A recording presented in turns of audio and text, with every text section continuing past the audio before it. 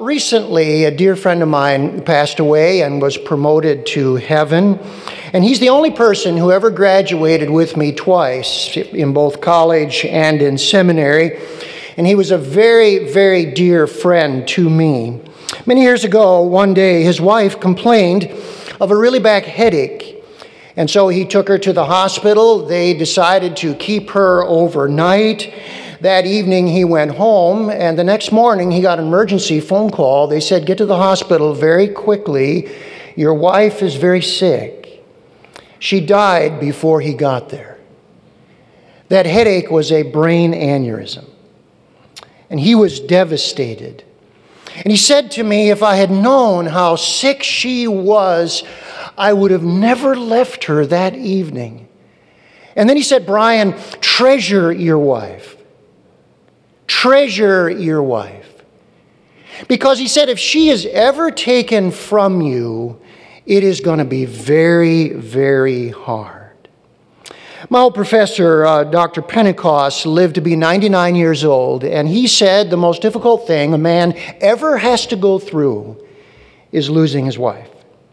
When my mother died, my dad said this to me. He said, "Brian, you just cannot understand what it's like." He said, unless you go through it, you cannot understand what it is like. And he also said to me, "I wish I had said I love you to your mother more." He said, "I don't know why I didn't." Well, I'll tell you, when you hear things like that, you just want to go and grab onto your wife. And you just want to hold her. And you just want to say, "Honey, I love you so much." Now, what those three men said about marriage is the focus of our sermon today. In our series on marriage, we're coming to a message simply entitled Companionship in the Covenant of Marriage. Companionship in the covenant of marriage. We're going to go back and look at these three texts again that we started with. And you recall that as we began this series, we said that the foundation for marriage is a covenant. And now this morning, as we look at these texts again, we want to look at the nature of marriage. What is the nature of marriage? And here's what the Bible says. Your marriage is a companionship of closest friends who need each other. That's what your marriage and my marriage is intended to be. A companionship of closest friends who know we need each other. Now let's take our Bibles and turn again to this opening text in the book of Proverbs. Find the middle of your Bible where Psalms is. Turn back a book to Proverbs, and let's focus in again at these words in Proverbs 2 and verse 17, where Solomon is defining for us not only the covenant of marriage, but the nature of marriage. And notice again what he says. He says in verse 17 of chapter 2, "Who forsakes the companion of her youth and forgets the covenant of her God." Now, this word companion is what we are focusing on here, and it is a reference to a most intimate, tender friend. It is one who is well known. Do you know this word in other places in the Bible was actually used of a lamb who had become a family pet? Did you know it was sometimes difficult to sacrifice the Passover lamb? Because it had become a beloved pet to the family, and therefore it was hard to sacrifice it on Passover. That's the same word for companion here. And the root means to instruct and may refer to the intimate fellowship that develops from people sharing and getting to know each other over time. You'll notice the word youth is found in this verse as well, and that reflects that as well. It is a close friendship that develops over many years in marriage is the idea here. Well, now let's look at Malachi again, the last book in your Old Testament, and let's notice how Malachi says essentially the very same thing, this time chapter 2, and notice with me verse 14, and you're going to pick up the very same words. Look what it says. Verse 14 of Malachi 2, "But you say, why does he not? accept our offerings in the context. Because the Lord was witness between you and the wife of your youth, to whom you have been faithless, though she is your companion and your wife by covenant. Now, here the word companion is a different word in the original Hebrew language. It is a word that means partner. It means to be united or joined together, and it implies harmony, and clearly it is reflecting the one flesh idea. So it means working together to achieve life's goals while sharing all the hardship, all the pain, and all the joys that life brings. And you'll notice again the word youth is here. So it is the intimate fellowship of two who have grown together over many years as friends. Well, now let's turn back to Genesis 2 together. Remember, these truths are emphasized at the end of the Old Testament, the middle of the Old Testament, and now let's turn to the beginning of the Old Testament. And I want you to look with me at chapter 2, and let's look at verses 18 to 22 as we see the very first marriage. Notice this. Then the Lord God said, "It is not good that the man should be alone. I will make him a helper fit for him." Now out of the ground the Lord God had formed every beast of the field and every bird of the heavens, and brought them to the man to see what he would call them. And whatever the man called every living creature, that was its name. The man gave names to all the livestock, and to the birds of the heavens, and to every beast of the field. But for Adam there was not found a helper fit for him. So the Lord God caused a deep sleep to fall upon the man, and while he slept, he took one of his ribs and closed up its place with flesh, and the rib that the Lord God had taken from the man, he made into a woman and brought her to the man.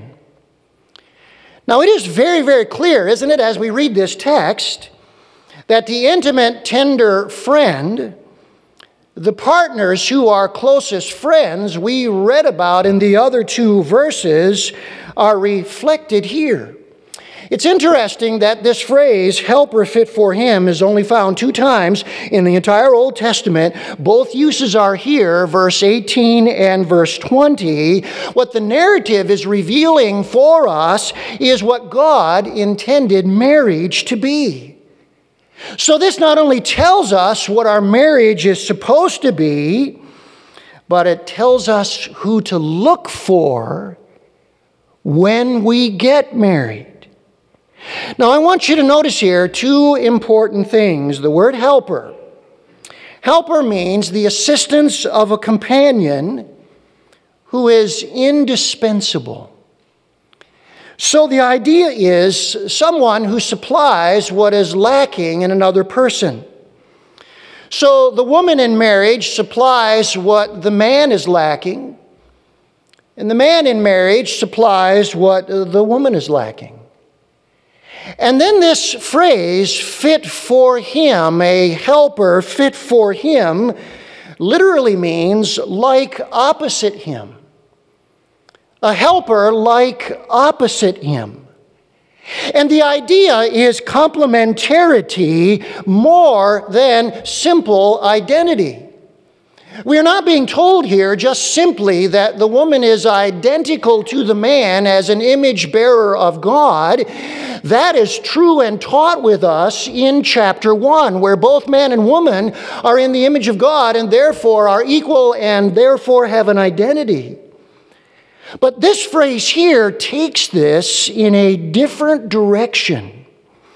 Messianic Jewish scholar Franz Delitzsch said, if it emphasizes strictly identity, it would be a helper like him. But it is a helper like opposite him. So the emphasis is matching him, being suitable for him, corresponding to him. So putting these 2 phrases together, a helper fit for him, is the mutual support that an indispensable companionship provides. It's It's interesting, in another context, later in the book of Joshua, chapter 10 and verse 6, the word helper is used of joint help in engaging an enemy in battle. And somebody has said, as you look at this, a husband and wife are designed by God to stand together and help each other fight the battles of life. What a great image of marriage. Husband and wife are designed by God to stand together and to help each other fight the battles of life. I have a pastor friend who one day said to me, in most marriages, one partner is usually the better disciplinarian. And he said, whoever that one is has to be sure to step up, or the children will lack proper discipline. And when he said that, I thought, that's what my family was like. My mother was a much better disciplinarian. In fact, without her, I would have gotten into a whole lot more trouble. She supplied what Dad lacked, and Dad supplied what she lacked. They were a team. And growing up, I never ever questioned they were a team. You know, this word rib here also means side. And so when you think about that, marriage is an alongside relationship. Your marriage, if you are married, is an alongside relationship. That's what God intended it to be. And I think the classic statement on this came from Matthew Henry. Listen to what he said. Eve was not made out of his head to rule over him, nor out of his feet to be trampled upon by him, but out of his side to be equal with him, under his arm to be protected, and near his heart to be beloved. Isn't that beautiful? Eve was not made out of his head to rule over him, nor out of his feet to be trampled upon by him, but out of his side to be equal with him, under his arm to be protected, and near his heart to be beloved. It is a companionship of closest friends who know you need each other. Now, there are some very clear practical implications of this, aren't there? Boy, are they. And this morning, I want to talk to two different groups for just a few moments as we apply what the Bible is saying here. First of all, for those anticipating marriage. Maybe you're here today and you're a young person, or maybe you're a little bit older than that and you are anticipating marriage. And so what would be the application to you? I think it would be this: focus on the friendship. Focus on the friendship. Who do you suppose said this? Let me read it for you, and then I'll tell you in a moment who said it, but just think, who do you suppose said this? Dating doesn't train young people for marriage, it prepares them for divorce. Dating typically involves a series of short-term relationships. Even those who end up with a solid marriage often have to deal with a lot of painful emotional baggage from previous dating relationships. And aren't there a lot of us here this morning that we could say amen to that? Amen to that. That was said by former Congressman Jim Ryan, Olympic medalist and the first teenager to break the 4-minute mile. And many of us would say, that's true. I recall in high school, a couple in our high school that met at their locker each and every morning. And what they did at that locker was not building a friendship. And it was on display for the whole high school to see. And here's what I want to say, just a couple things. Number one, if you are not dating, do not worry about it. Don't worry about that. I did not meet Ellen until I was 30 years of age. And that was God's timing for us. And there is no set age for everyone. God has a different plan for each person. And so if you're a young person here today and you're not dating, do not worry about that. If you are dating, just be friends. Just be friends. And if your boyfriend or your girlfriend pressures you to do something you know is improper, you just say, I'm not that kind of girl. I'm not that kind of boy. And if they are a real friend, they will respect your boundaries. And when you start that relationship, you have boundaries. And if you need to talk about those boundaries, you do so. Representative Ryan also said this: courtship in the context of the family enables young people to get to know each other. How wise is that? Courtship in the context of the family enables young people to get to know each other. So don't spend all your time exclusively as a pair by yourself doing things that you know are reserved for marriage alone. Spend time with each other's families. Include your friends in your relationship. Get to know each other.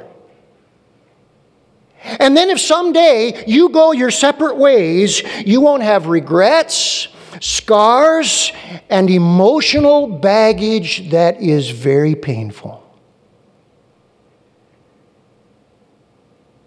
What I've just shared with you, I wish somebody had shared with me when I was a teenager.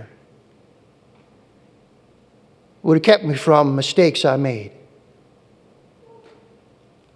I needed that kind of guidance and wisdom which no one ever sat down and shared with me. So if you are anticipating marriage, you focus on the friendship. Now, for those of us who are already married, take care of the friendship. If you're already married, take care of the friendship. As we've seen in the last couple of weeks, the goal of marriage is becoming one. Becoming one. And Prof. Hendricks said that is a developmental process. Let me say that again. Becoming one is a developmental process. It takes time and effort to learn how to live together as one. That does not happen overnight. And there are 4 dimensions of becoming one. There is spiritual oneness, soul oneness, service oneness, and sexual oneness. And it is the first 2, spiritual oneness and soul oneness, that are the basis of the other areas. I want you to listen to how the late Pastor Jim Boyce describes this. Listen to his words. If it is a marriage of body with body alone, and not of soul with soul and spirit with spirit, then the marriage is weak and is headed for the divorce courts. When the glamour wears off, as it always does, if there's nothing more to sustain it, the relationship is finished. And there is either total indifference, a divorce, or adultery.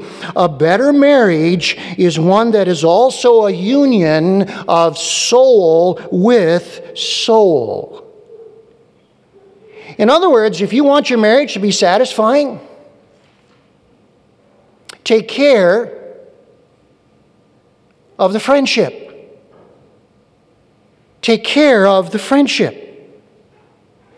A national magazine surveyed several hundred couples. And they asked this question of each couple separately, just individual spouse in each marriage. What has kept your marriage going? Here were the top two answers. My spouse is my best friend. I like my spouse as a person. Those of us who are married today, can we say that? My spouse is my best friend. I like my spouse as a person. If you're married and you can say that, it is very likely you've been taking care of the friendship. Now I have to ask myself this question: what kind of things can keep us from treating our spouses as our best friend? If marriage is a companionship of closest friends who need each other to face the battles of life, what are the things that can keep us from treating our spouse as our best friend? Let me give you several, and here's what we should ask ourselves. Are any of these true of me? Number one, giving that status to a family member or friend. Now, all of us need good friends. A husband needs good male friends. A wife needs good female friends. That's very critical. But they should never be our best friend.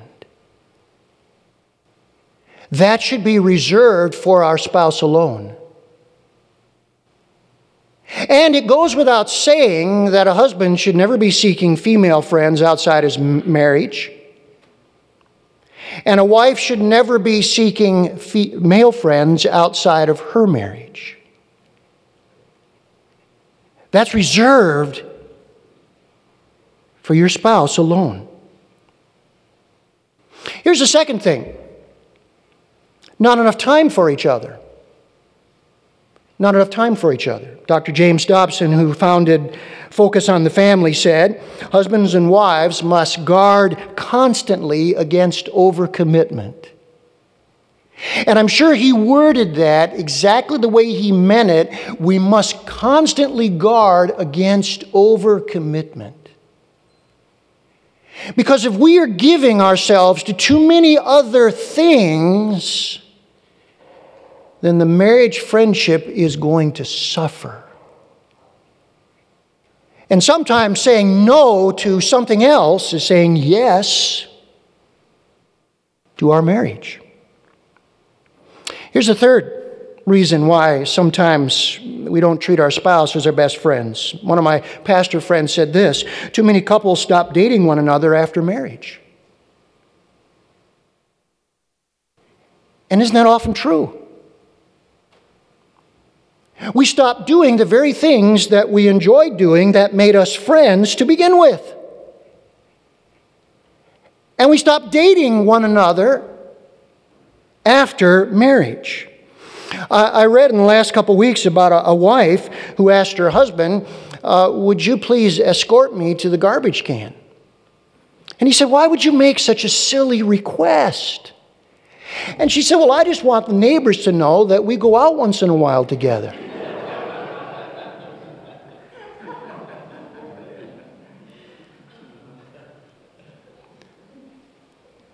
Does humor sometimes have a serious point? If my wife ever says to me, Brian, would you escort me to the garbage can?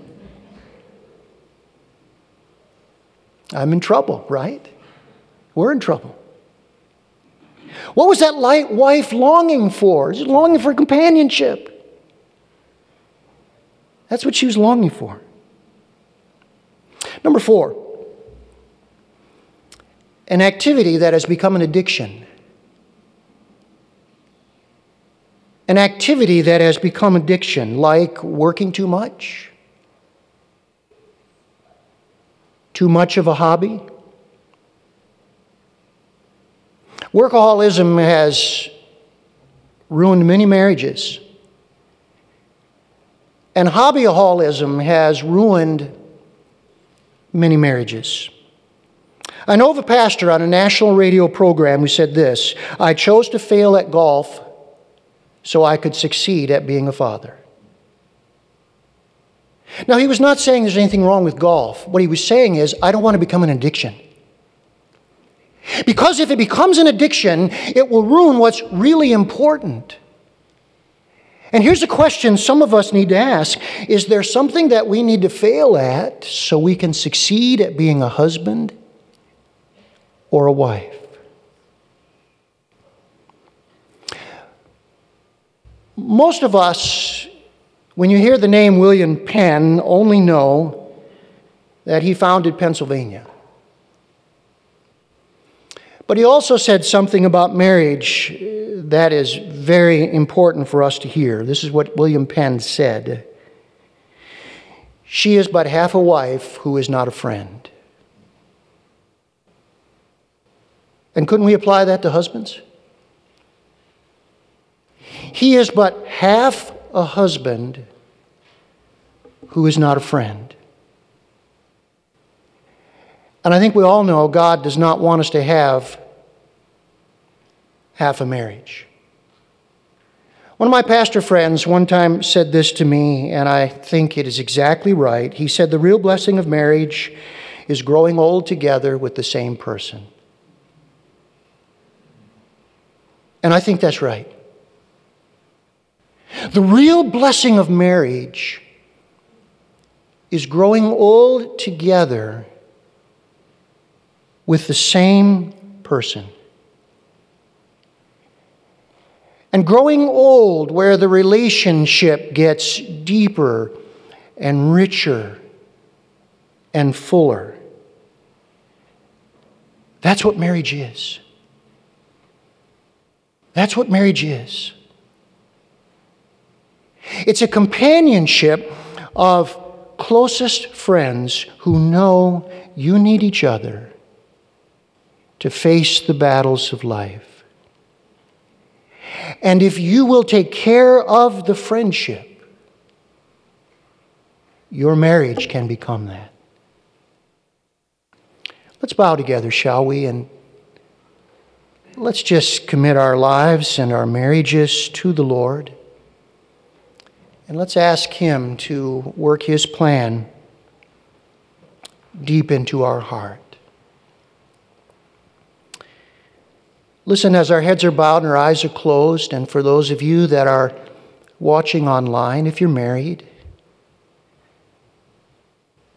would you say, "Lord, I do desire my spouse to be my best friend. And I desire to have that companionship that friends enjoy.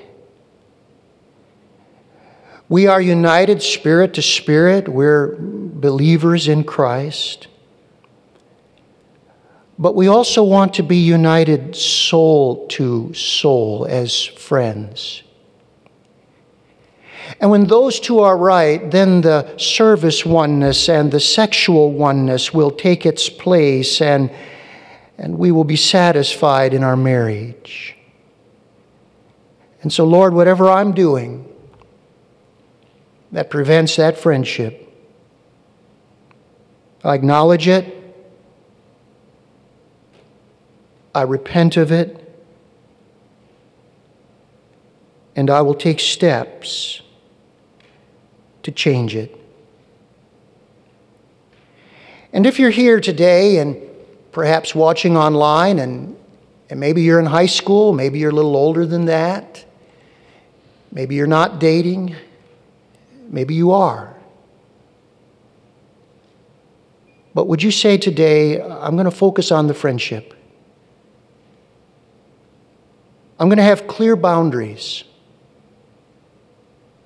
so that I'm not doing the things that are reserved for marriage and therefore complicating my life and the life of my friend should we ever decide to go our separate ways. And then for all of us today who can look back on our lives and say, I wish I had gotten better guidance. I made some poor choices. Well, today we were singing about the mercy at the cross, the forgiveness that is found in Jesus Christ, the relationship that He offers of grace and healing and restoration.